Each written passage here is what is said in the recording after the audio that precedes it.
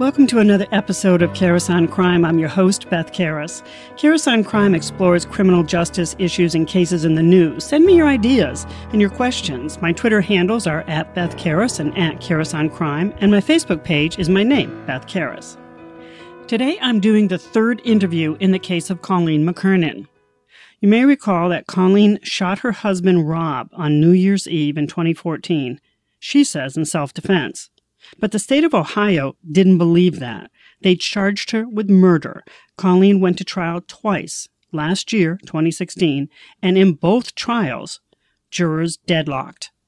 On the eve of her third trial, Colleen pled guilty to manslaughter and received a 7-year sentence. She could be out in half that time. Now, today's guest is Patricia. She was a juror at Colleen's second trial. My earlier interviews are with Colleen's father, Gary Owen, and her attorney at the second trial, Laura Mills. So I want to welcome you, Patricia, and thank you for agreeing to share your thoughts and experience as a juror in Colleen McKernan's case. Good morning. You're welcome. Had you ever served on a jury before? No. So what was this experience like for you? It was very, it was a learning experience. It was tough. How so? Sometimes you go into something thinking it's going to be easy, it's going to be 1, 2, 3, it's quick, we're going to be out, but there was so many different things, so much different evidence that it wasn't as cut and dry as a lot of people might have thought it was.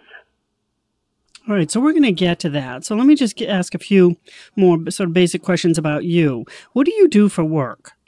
I'm a correctional officer. Where? For the state of Ohio. And who do you guard? I guard juveniles from the age of 10 to 21. And how long have you done that? Over a year. And before that? I was a shift manager for a local Dunkin' Donuts, and I was a full-time student going for my criminal justice degree.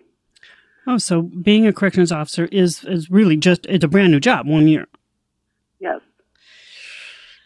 Did either side express any concern about you being a corrections officer, given that you were going to be sitting in judgment in a criminal case?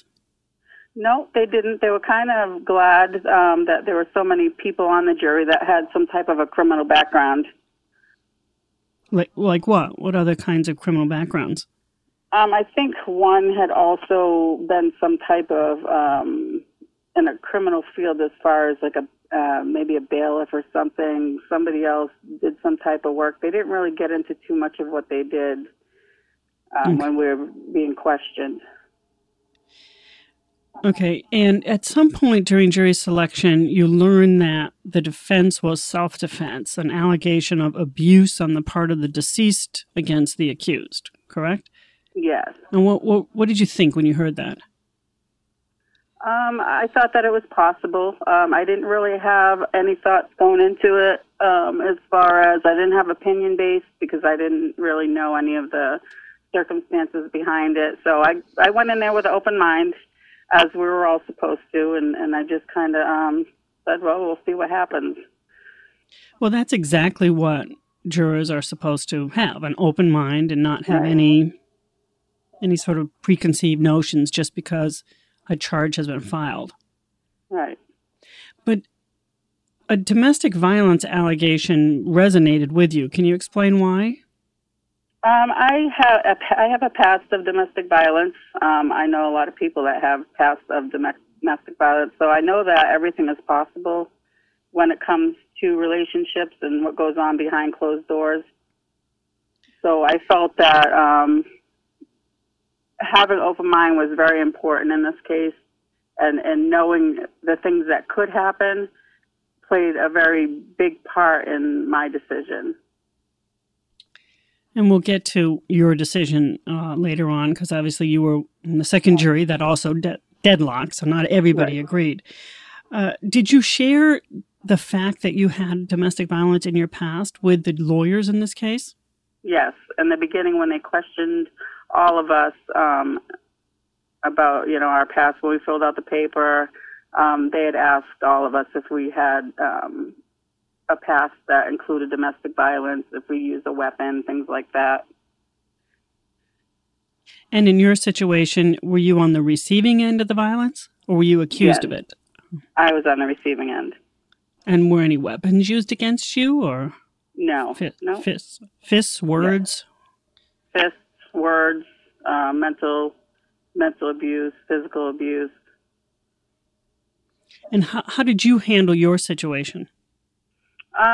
It took a long time. I hid it for a long time. Then I talked to just a couple of people, and then at some point I left in the middle of the night with our baby and went about 400, 600 miles on a Greyhound bus with a 4-month-old baby to get away from him, knowing he wouldn't have the funds to come and find me.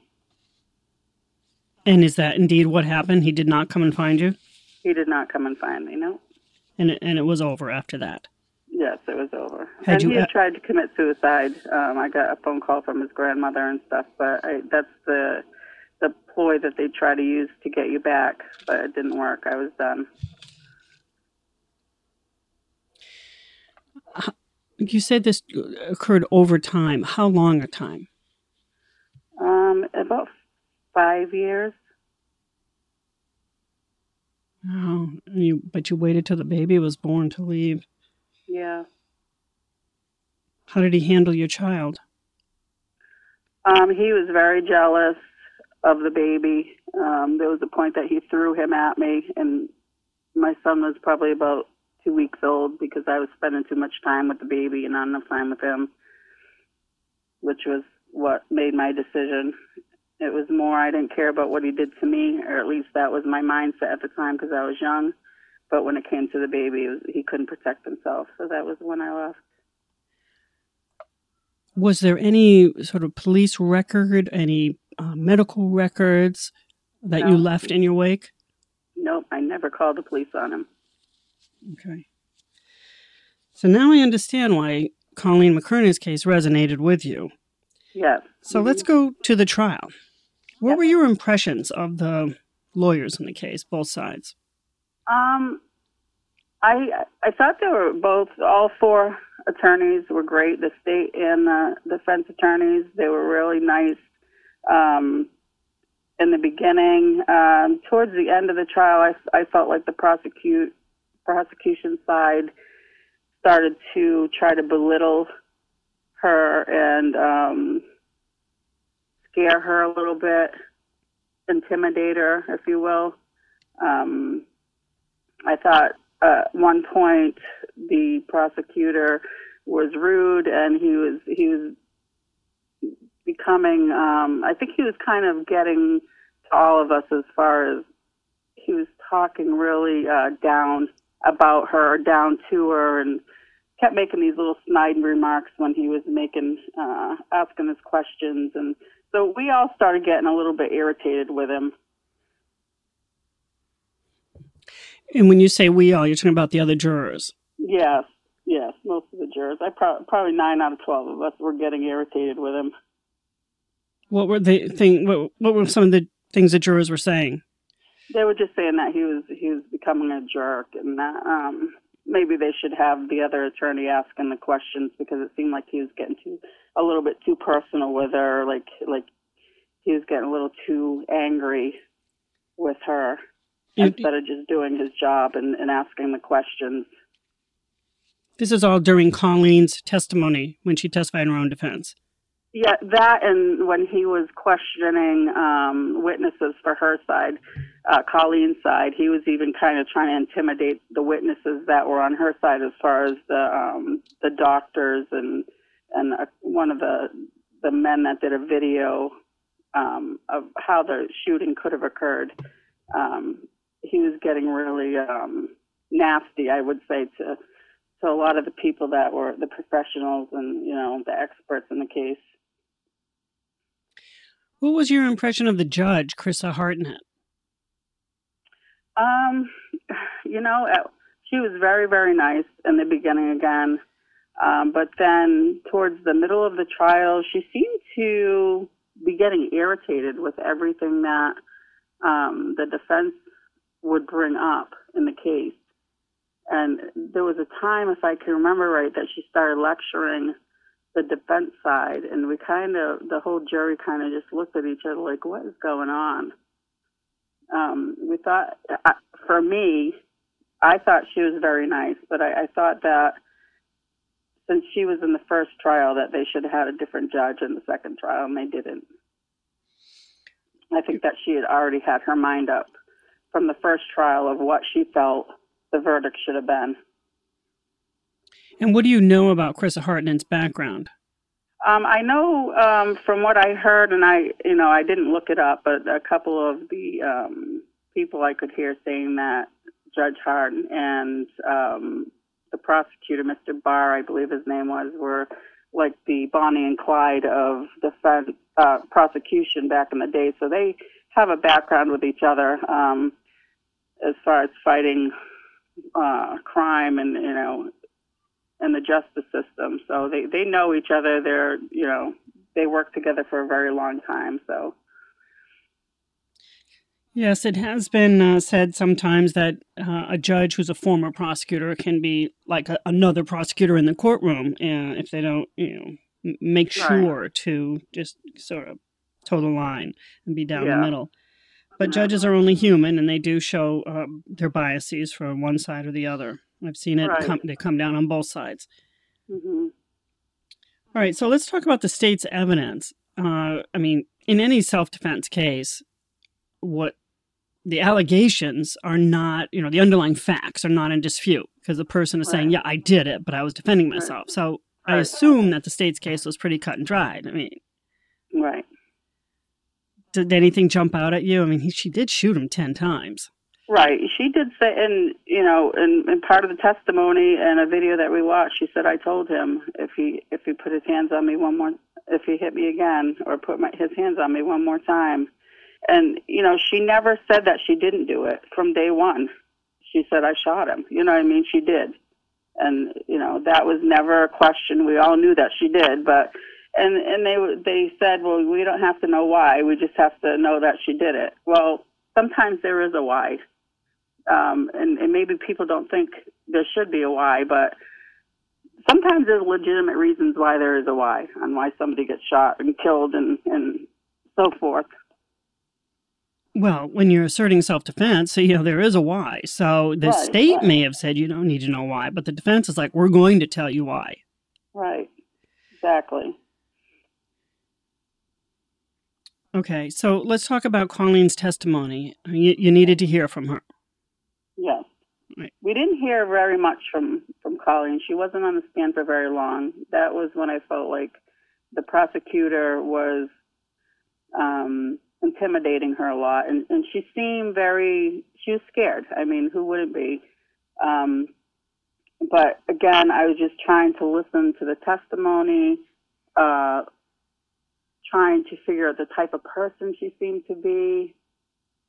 It was tough. She wasn't on the stand for very long, but throughout the whole trial, I was looking over at her, seeing the expressions on her face. But it had been almost 2 years that it happened, but you could still see that it was hurting her. You know what I mean? It still seemed like it was bothering her. So what do you remember about the actual incident, what's described? I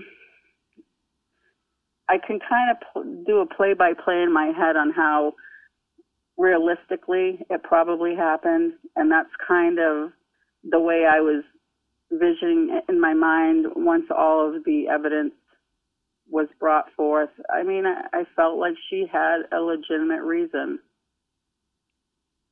to do what she did. You have to be in fear of serious injury or death in order to use fatal force. Yeah. And you believe I definitely believe that she was in that fear. Drinking alcohol, and I've never been a drinker really, so I don't know. But I do know that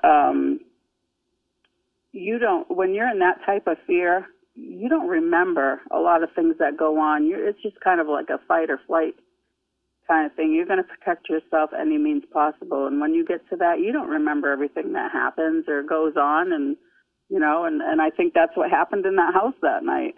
I think that maybe more things went on that she just couldn't remember. And, you can only go by the evidence and, put realistic things Okay, and so see how it could happen.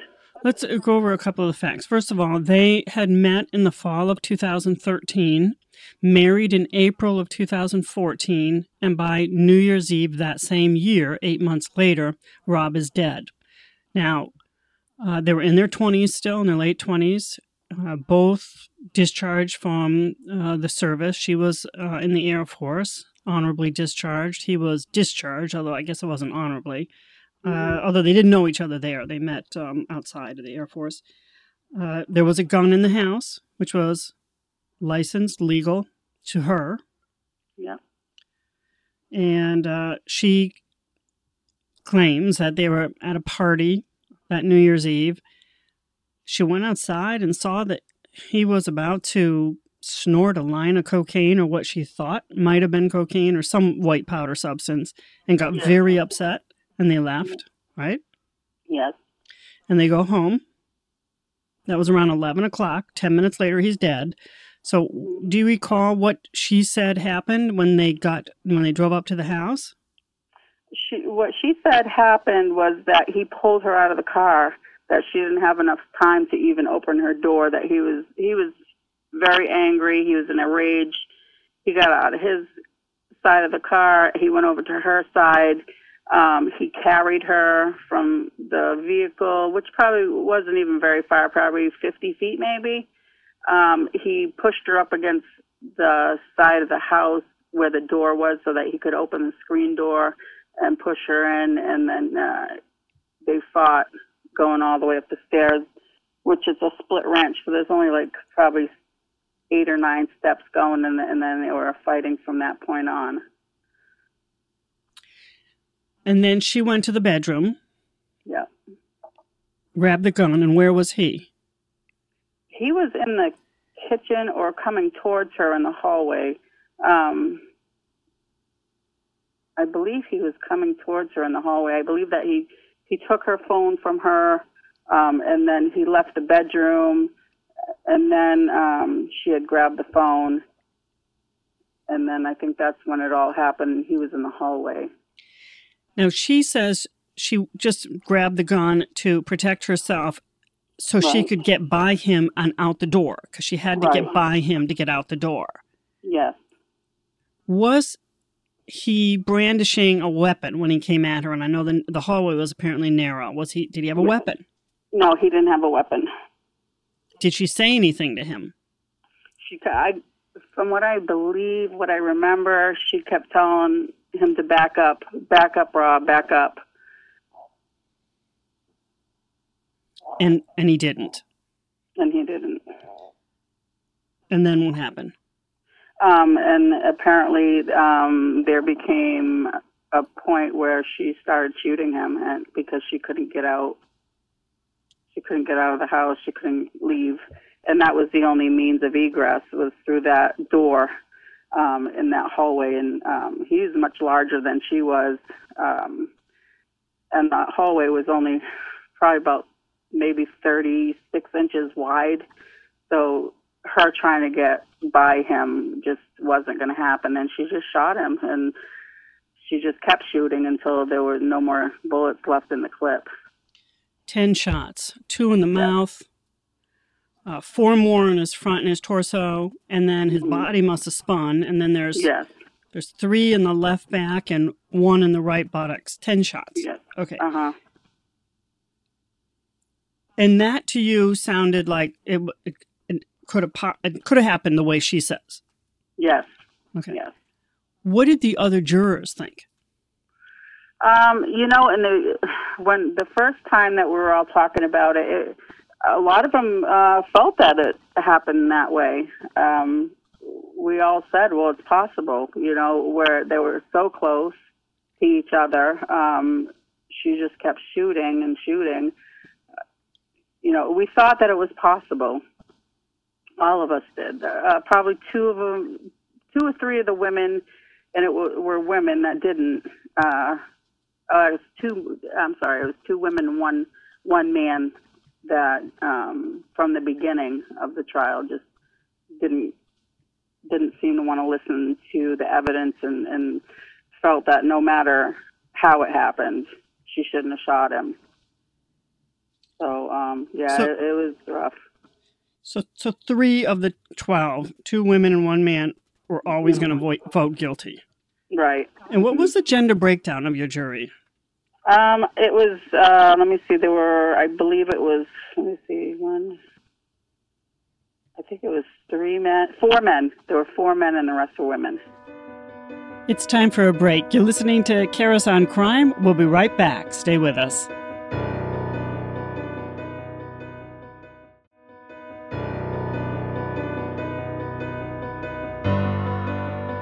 Welcome back to Karis on Crime. I'm your host, Beth Karis, and I'm speaking with Patricia, who was the jury foreperson in the second trial of Colleen McKernan.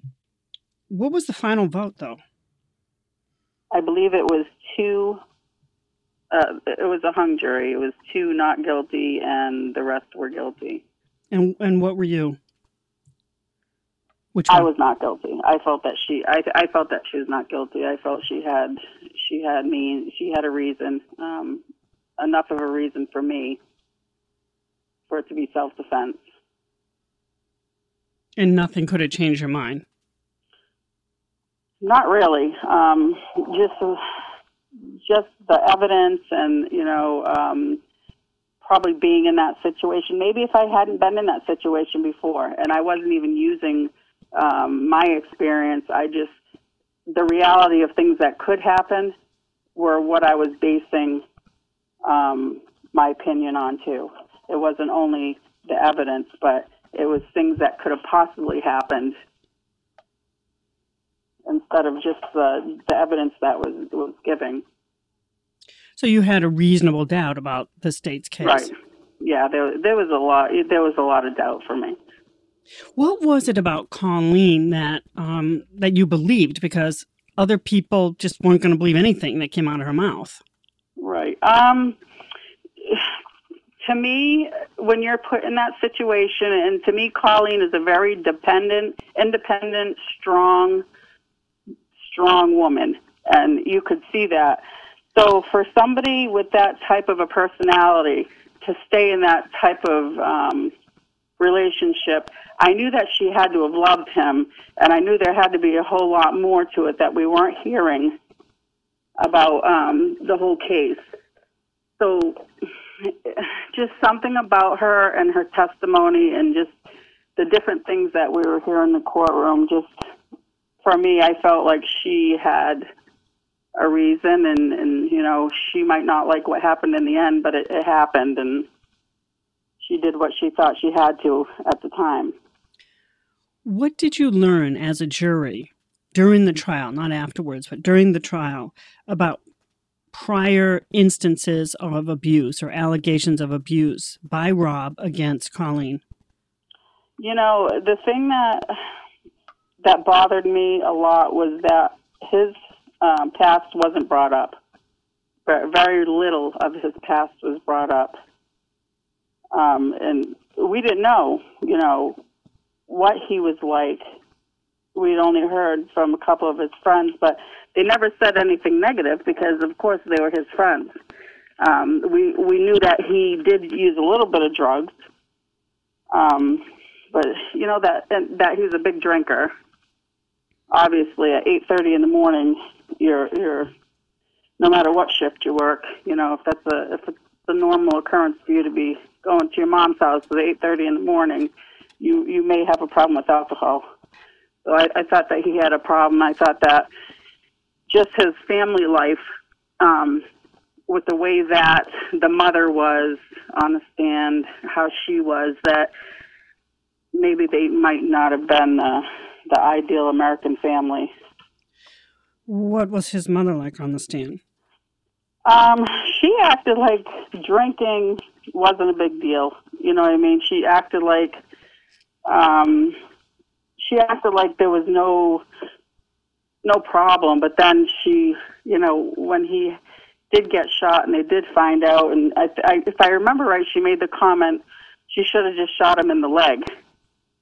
Well, she knew that there was a problem in their relationship, but then all of a sudden, when this happened, she acted like he didn't do anything wrong. So I know she knew that there was a issue of some type of domestic abuse in that household, and she just didn't want to say it. Did any of the jurors comment about her as well? Yeah, we kind of all thought that she may not have been the American mother, the American mom, that she may have had issues herself, and so we kind of looked at her too, for a little bit of Rob's personality. But Colleen must have testified about some instances of abuse if she also said, I told him the next time he laid his hands on me. Yeah. What, that she was going to kill him? Yeah, she did. When we were listening and we were watching the video from the police department in the booking room, I believe, she was sitting, and no, she wasn't. She was standing in the cell, in the jail cell, and she was crying, and she said, I told him if he put his hands on me again, I was going to kill him. Yeah, so she did say that, and then she had spoken about an incident where he was choking her in the bed when she was sleeping, that he had come home, and something happened, and he had put his hands around her throat, and she woke up in the shower, and he was apologizing, saying he was sorry, and he was sorry. And then another incident where their family dog had actually bit him because she was laying on the couch, and he had gone over to her on the couch, and he was doing something. I can't remember if he was squeezing her or grabbed her or what, but their family dog, which he was only a puppy at the time, had bit him. So you know that something had to have happened if your own family dog's going to bite you when you go in there, a family member, you know what I mean? So sure. She had mentioned a couple of instances of abuse, but, I don't know how many of the jurors believe that, you know what I mean? Was there any police record? At one point, she had called the police from her neighbor's house, but then nothing had happened. I guess there was no arrest or anything. Just when the police called back, she was like, "No, everything's good."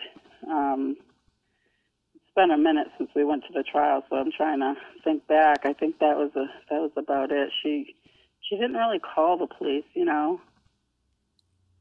So do you understand why the state, though, brought murder charges, or do you think they should have not, or brought lesser charges? I think that the Massillon Police Department did a crappy job in their investigation. I think that they should have looked more into it before they even filed charges for murder against her, because they did that same night. They didn't do very much. I thought it was very poor police work done to investigate it. I think maybe, if anything, manslaughter in the beginning, but instead it went through two trials, both, a hung jury on both. I think they should have gone maybe with manslaughter instead of murder. How divided was the community over this case? Was it as divided as the jurors were? Well, it's funny because I didn't remember it, and it's probably because I go to work so early in the morning, and so I didn't really remember anything about the case at all. But then as we weren't allowed to talk about it, even to our family, so it was hard. But then at the end of the trial, and my family, they were like, oh, my family was just as split as the jury.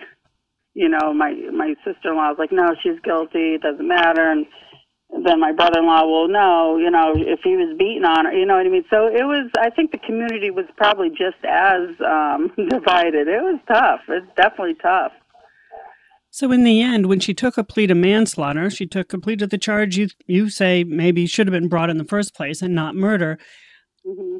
How did you react to learning that she admitted it and admitted to the facts and also took a 7-year sentence? It broke my heart because I felt like if people understood what goes on in a domestic relationship like that, they would have been more understanding to it. They would have seen that the things that happened were very possible. It just, I really felt like she was defending herself. She did the best that she could to defend herself. And it just broke my heart. But, I mean, if she did what she wanted to do, and I think it was more so financially why she took the plea. And honestly, I think I would have taken a plea, too, at that point because, gosh, it had been going on the third trial. That girl was on house arrest.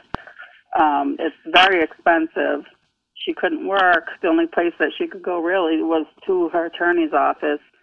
So, I mean, it broke my heart, but then I understood why she took the plea. I don't think they would have ever been able to convict her. I don't think either way. I don't think they could have completely exonerated her or completely said that she was guilty 100%. I think it was just one of those cases that no matter what, nobody will ever know what happened except for Rob and Colleen. But in your mind, I mean, there was reasonable doubt, and you wouldn't have been comfortable if she walked scot-free. I don't know about that. I mean, I would have been comfortable with her walking scot-free. Yes, mm-hmm. I would have. You don't see her as a danger to the community? No, not at all. No, I don't. She's not a danger to society at all, as far as I'm concerned, in my opinion. Absolutely not.